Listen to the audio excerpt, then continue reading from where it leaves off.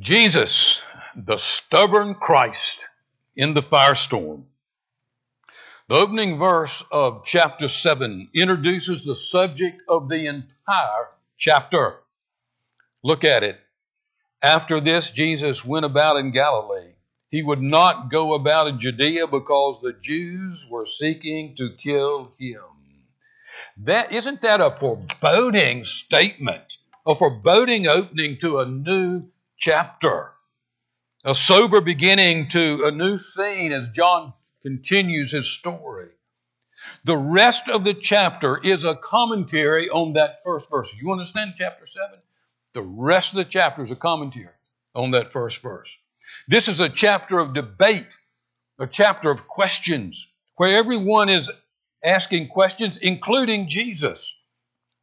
19 questions. Do you hear that? 19 questions are asked by the various characters and groups in this chapter. Perhaps there's not another chapter in Scripture with more questions. It's a chapter of quarreling where people are divided from each other, and there's only one issue over which they quarrel and which divides, and that issue is Jesus. It's a chapter where the authorities seek to arrest Jesus for the purpose of executing him. It's a chapter where Jesus purposely walks into a seething cauldron with quarrels all about him and hatred for him. All of this is a very real conflagration. You know what a conflagration is? Conflagration, it's a great word. It means firestorm. A firestorm is a fire that is so fierce, so huge, and so intense that it creates its own wind, its own force. This fiery description of this chapter, or of this fiery description of Jerusalem, is not an exaggeration. Just 6 months after this, Jesus would be arrested, tried, and crucified in this very city by the very people that confront him in this chapter. Make no mistake about it. One of John's purposes in chapter 7 is to picture Jesus, the Christ, in the middle of a dangerous firestorm. Brothers, you going up. You don't want to go up with me. Disciples, you going up. You don't want to go up with me. Let's take a moment. Let's take just a couple of minutes to look at the moving parts of this firestorm in Jerusalem. First, look at the questions.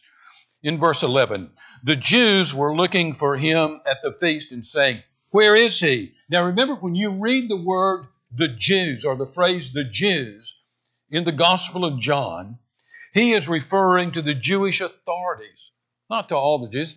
Jesus is Jewish. The 12 disciples are Jewish. All of Judea is Jewish. All of Galilee in the north is Jewish. When John uses his terms, he's talking about the Jewish authorities, mainly the Sanhedrin. And they're already trying to kill him long before this. In chapter 5 of John, we read in verse 18, it's there on your scripture sheet, "This is why the Jews were seeking all the more to kill him, because not only was he breaking the Sabbath, but he was even calling God his own Father, making himself equal with God." That was the issue. So here these leaders are at the Feast of Booths, this great, great feast in chapter 7, and they're licking their chops. Where is he? Where is he? Certainly he'll be here. This is the lion's den, the proverbial lion's den, and they want him there. Another question. Jesus asked in verse 19, "Why do you seek to kill me?" And the crowd hears this, and they answer, "You have a demon. Who's seeking to kill you?" What happened? Jesus asked these Jewish authorities in front of the crowd, "Why are you seeking to kill me?" And the crowd responds, "You're paranoid, Jesus. Who's trying to kill you?" That crowd is made up. We've seen this as we talked about the first few verses of John 7. This crowd, this sometimes was larger feast than Passover. So here's this huge crowd in Jerusalem. made up from people all over Israel. Many are from Jewish colonies around the Mediterranean.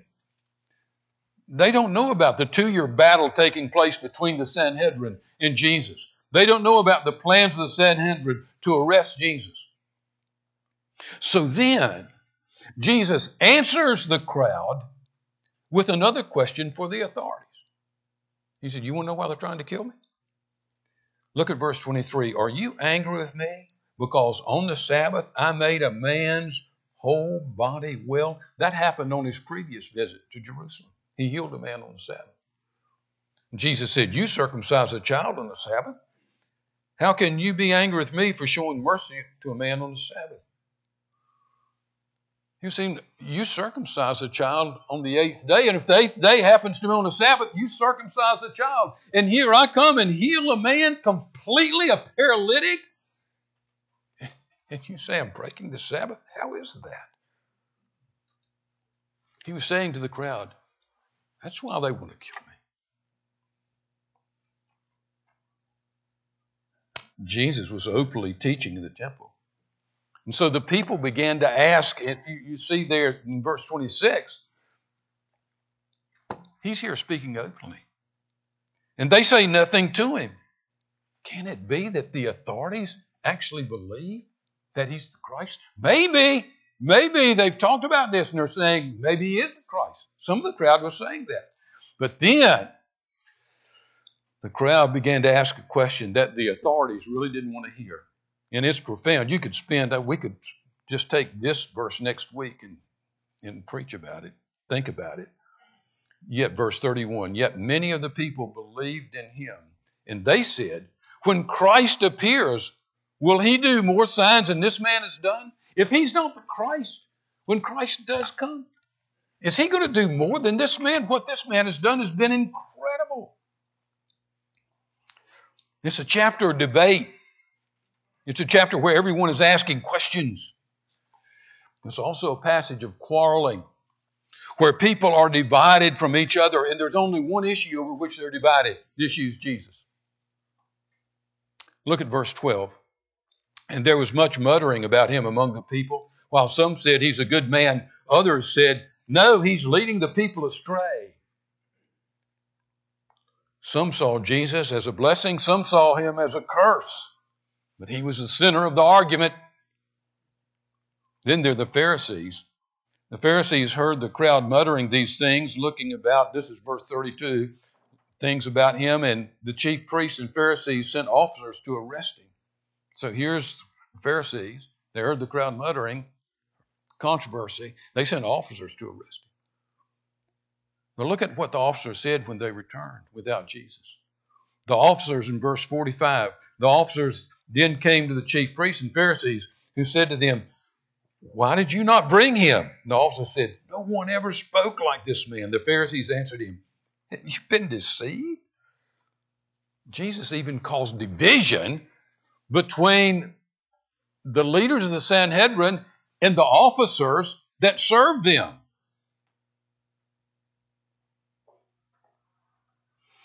Look at verse 40.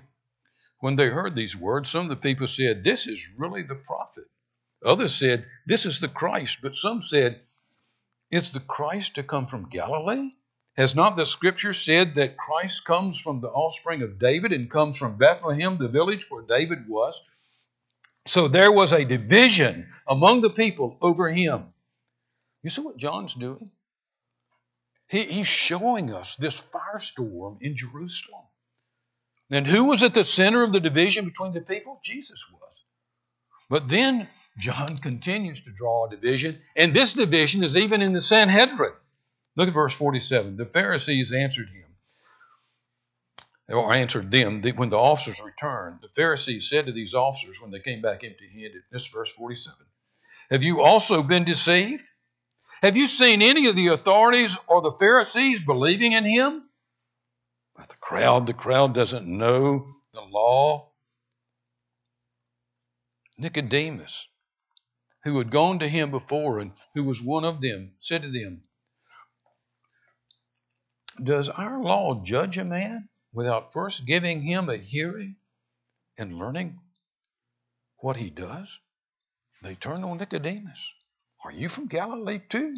Search and see that no prophet arises from Galilee. What's happening there? The Pharisees answered the empty-handed officers, have you all been duped? Look at us. We're your knowledgeable leaders. We're the theologians. We're the politicians. We're the leaders. Do you see if any of us who believed in him? Nicodemus says, hold on, guys. He is a revered member of the Sanhedrin. He said, hold on. Are we not judging this man without a hearing? And so they turn on Nicodemus. So even Nicodemus and the other members of the Sanhedrin are divided. So we see Jesus, this is where Jesus is, in this Jerusalem, in the midst of a firestorm. Why was he there? Why didn't he just wait and go up 6 months later for the Passover? I want us to take away 3 things from this that we see here. First, Jesus was following God's schedule and plans, not the Sanhedrin's. Jesus was following God's schedule, not the Sanhedrin's. He would not let the world alter, or the world's plan alter his plan. Look at John 7, verse 6. Jesus said to them, my time has not yet come. Look at verse 30. So they were seeking to arrest him, but no one laid a hand on him because his hour had not yet come. It is so important theologically that we understand what Jesus was saying, what John was saying. No firestorm had the power to destroy Jesus. Neither the firestorm in Jerusalem at this Feast of Booths, nor the firestorm that would come later at the Passover could take his life. Jesus was not. Sometimes he's pictured this way, even by ministers preaching,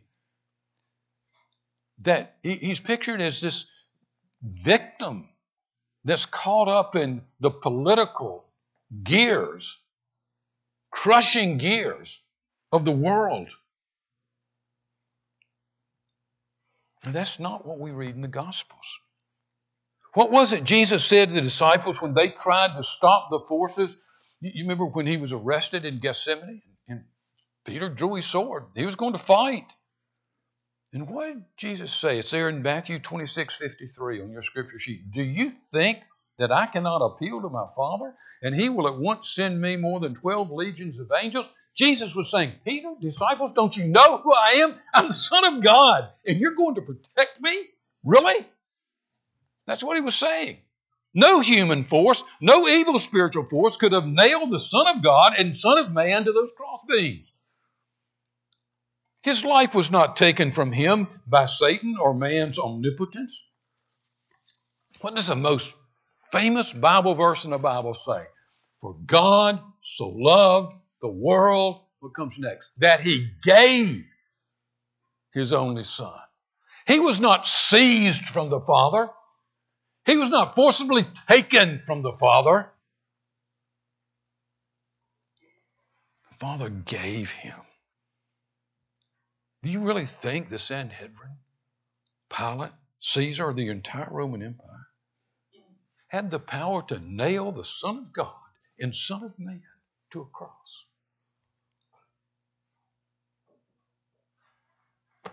Was the intent to kill him not there at the Feast of Booths? Was power not there in the hands of the Sanhedrin? They sent the officers to arrest him, and they literally couldn't arrest him. No one ever spoke like this man. That's what they said. Are you kidding? Arrest him?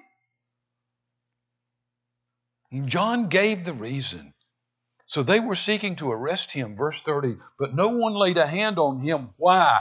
Because his hour had not yet come. This was the Feast of Booths, people.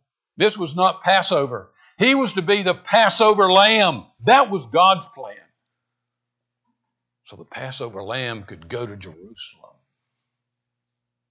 and be fearless in the midst of a firestorm. There would come a time when both the Father and the Son would say, the hour is here.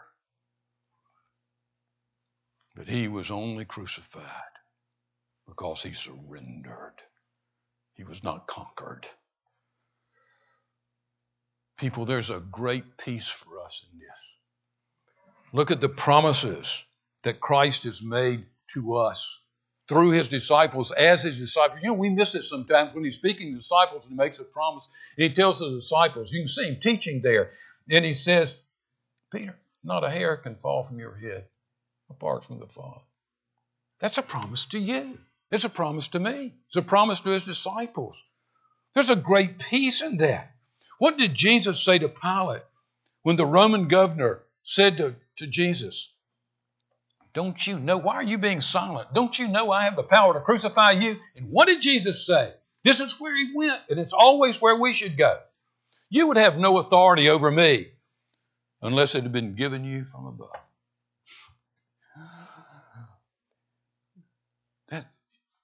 You can't touch me apart from the will of my Father. This should shout to us, especially now when we're surrounded by our secular culture that scorns the Bible, laughs at God's word, scoffs at the truth that Jesus is the Son of God.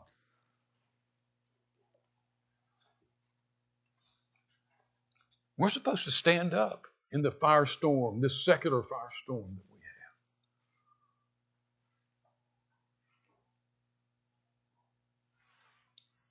have. God says to us that this firestorm has no power over you. It doesn't have any power over Christ Presbyterian Church. We live by the mores and paradigms set forth by Christ. We don't live by the mores and paradigms set forth by the world. We don't live on their timetable. The world didn't say when we would be born, and the world will not say when we will die.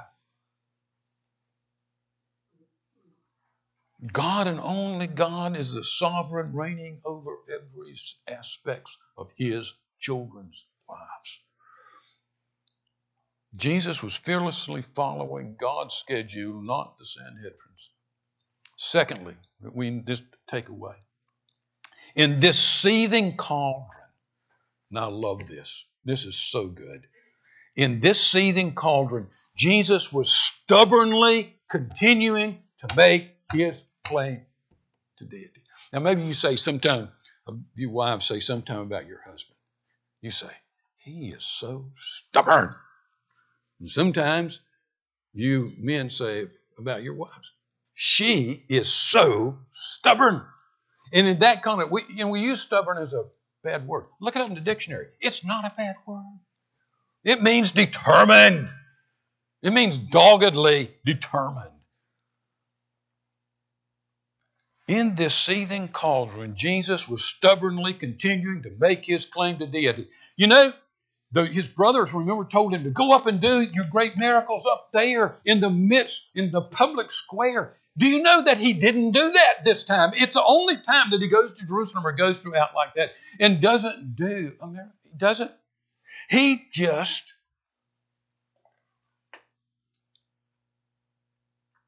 makes a statement. Look at verse 37. On the last day of the feast, this great day, Jesus stood up and cried out, if anyone thirsts, let him come to me and drink. This is high drama. You say, John, what do you mean high drama? The Feast of Booths, we talked about this last time. The Feast of Booths was a remembering and a celebration.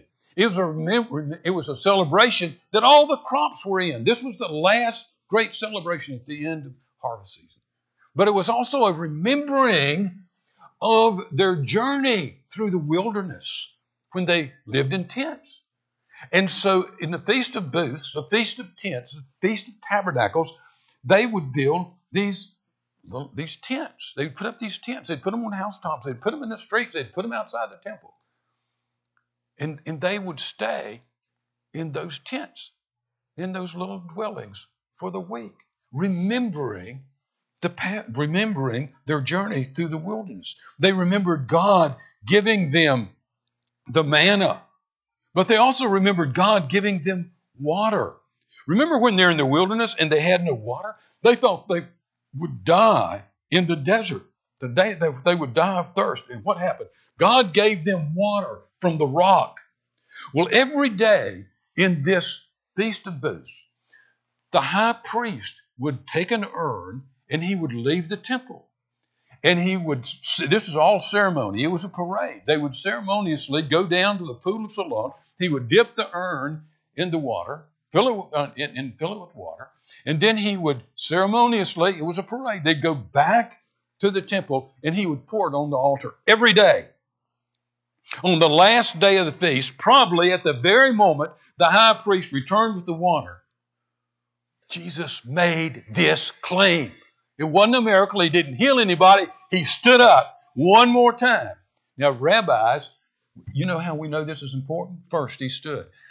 Jesus had been teaching. He had been sitting down. We read he had been teaching in the temple. He had been sitting down.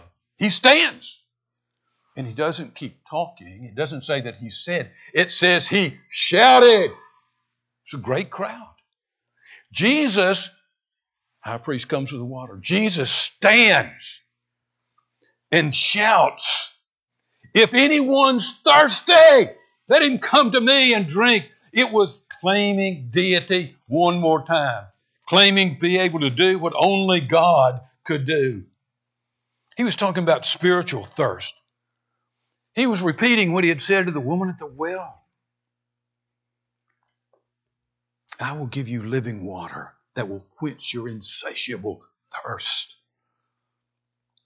In chapter 6, Jesus had given the great crowd the bread and fish. He had fed the 5,000 like God fed the people of Israel in the wilderness. Here in the midst of this seething cauldron, as they celebrate the water coming from the rock, Jesus stands and says, I am the source of a spiritual water that will satisfy the thirst of the soul. Again, this just preaches to us. We live in a culture. We live in a culture that is just as hostile. And you've got to understand, we're going to talk about the water in a minute. But what was Jesus doing? He was claiming deity. In every chapter, he does that. In every episode, he does that. Do you realize who I am? And he goes into this cauldron just to do it one more time. What did he say? Oh, you are thirsty. Come to me. Don't go to God. Come to me and drink. Let me ask you a question. You know, Jesus, all he had to do was go to the Sanhedrin and say, guys, I'm not God. All he had to do was go and say, I'm not the Messiah. All he had to do was go and say, I'm not the Son of God. I'm just a prophet. Just a Jewish prophet. Sanhedrin would have hugged him, would have loved him. That's all he had to do. But what does he do?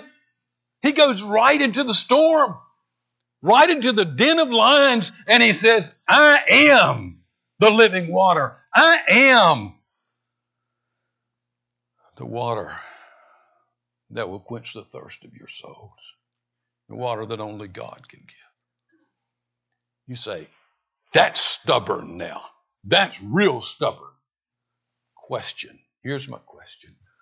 I asked myself all week long, are you that stubborn about the deity of Christ in the society in which we live? You can go if Christ Presbyterian Church denied the deity of Jesus, if we said he wasn't born of a virgin, if we said he was just a great prophet, you know what? You would find the world hugging you to death, saying, thank you.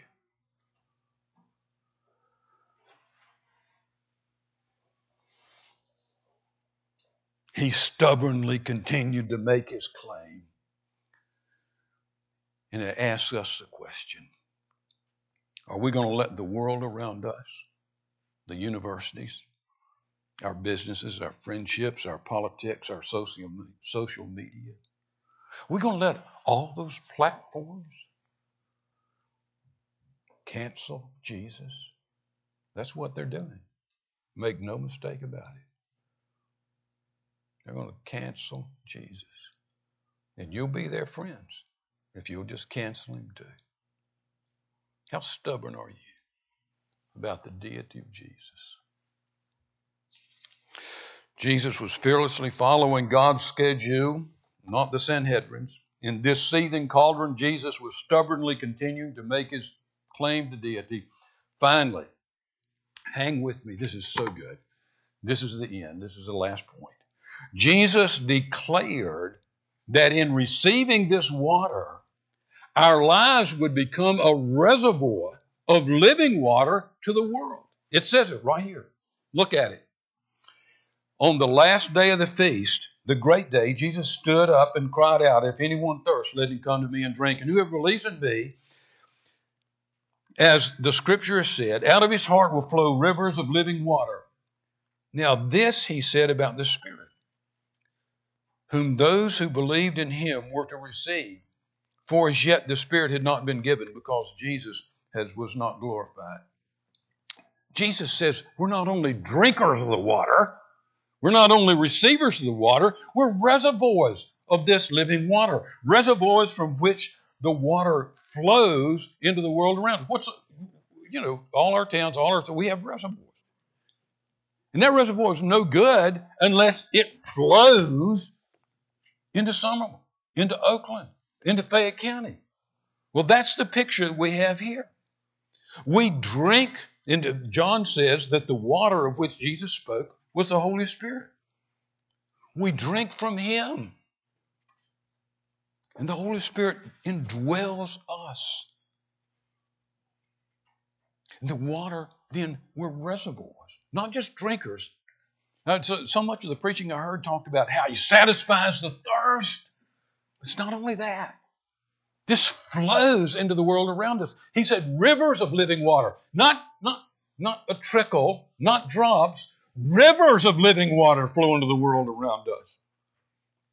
Now that doesn't mean that we go to our next door neighbor and bestow the Holy Spirit on them, or go to the people with whom we work and bestow the Holy Spirit. We don't have any power to bestow the Spirit on anyone. That's not what this is saying. So how then does the water flow like rivers of living water from our lives? What is the fruit? What is the fruit that this water produces in our lives? You all know that. Tell me, what is the fruit? It's the fruit of the Spirit. Look at Galatians 5:22 and 23. But the fruit of the Spirit is love and joy and peace and patience and kindness and goodness and faithfulness and gentleness and self-control. In our everyday lives out in the world, this supernatural fruit, and it is supernatural by virtue of the Holy Spirit, this supernatural fruit flows from our lives into the world around us. This week, all week long, I thought about the men and women who drank that water. And the reservoir in their lives flowed into my life, profoundly affecting me and changing me.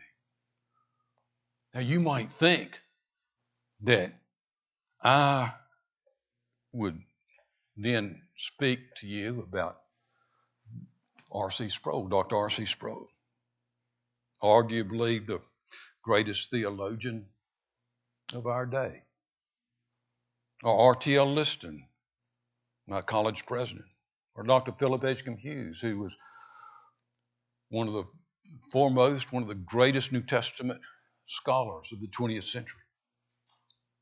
But more than anyone else this week, I found myself, and this is true, I found myself thinking about Maud Hawkins. You've heard me speak of her previously. She and her husband Jim lived in Coburn, Virginia. When I was a junior and senior in college, I would be asked to speak in small churches in the mountains of southern Virginia. By the way, I'm glad those sermons weren't taped. I was 18 and 19 years old. I'm so glad that they weren't taped. You know what the Lord says to me when I think that? He says, well, what makes you think you're so great now? You know, you really think you can preach? The first Sunday I was in Coburn, and Coburn was back in the coal fields. I met Maud and Jim. There were probably, it's a small church in Coburn, probably 40 adults there that morning, but the church was full of children and youth. And when I returned to preach again, Maud asked me if I would stay on Sunday evening and speak to the youth. I consented. But when I went to the place where they met, I was shocked. There were 60 junior and senior high students at that youth meeting. I worked as an intern at Coburn Presbyterian Church because of the influence of Maud and Jim Hawkins for the next 2 summers. I discovered how all those youth got there. Coburn was a small town. Like all small towns, everyone knew each other. When a new baby was born, if the parents did not attend church, Maud would go to those parents and ask if she could take the baby to church. Maud would come by in her Buick station wagon and pick up the newborn and take her to the church nursery, just that simple. She ran that route every Sunday morning for 40 years. Picking up babies, picking up children after those babies became children. You see, those children just kept coming to Sunday school. They just kept coming to Bible school. They just kept coming to youth activities. I could stand here this afternoon, right now, and for the next 10 hours without stopping tell you Maud Hawkins stories.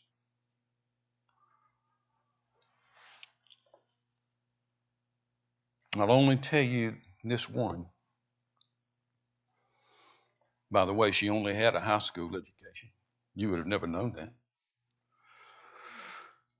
When I was in Memphis at Independent, I flew home to the mountains from Memphis to speak at her funeral at that small church. Church was full. She had lived a long life. She had been away from Coburn for 10 or 12 years. But everyone came. Elders, deacons, ministers, women who were now leaders in the county, leaders in the church. All of them were the babies and the children that she had picked up in her station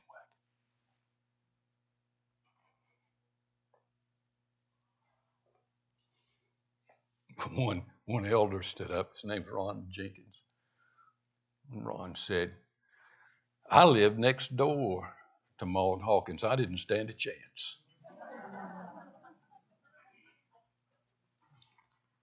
Person after person spoke of the impact that she had on their lives. I thought about that this week. Just relived that whole memorial service. You know, if Maud had been there, you know what she would have said? I can tell you, I knew her so well. She would have said, John, I didn't do anything. The thing was, she would have been genuine when she said that. She was just totally unaware. And now you know how that came to be. Maud Hawkins simply drank from Jesus' water. And the rivers of living water flowed from her life.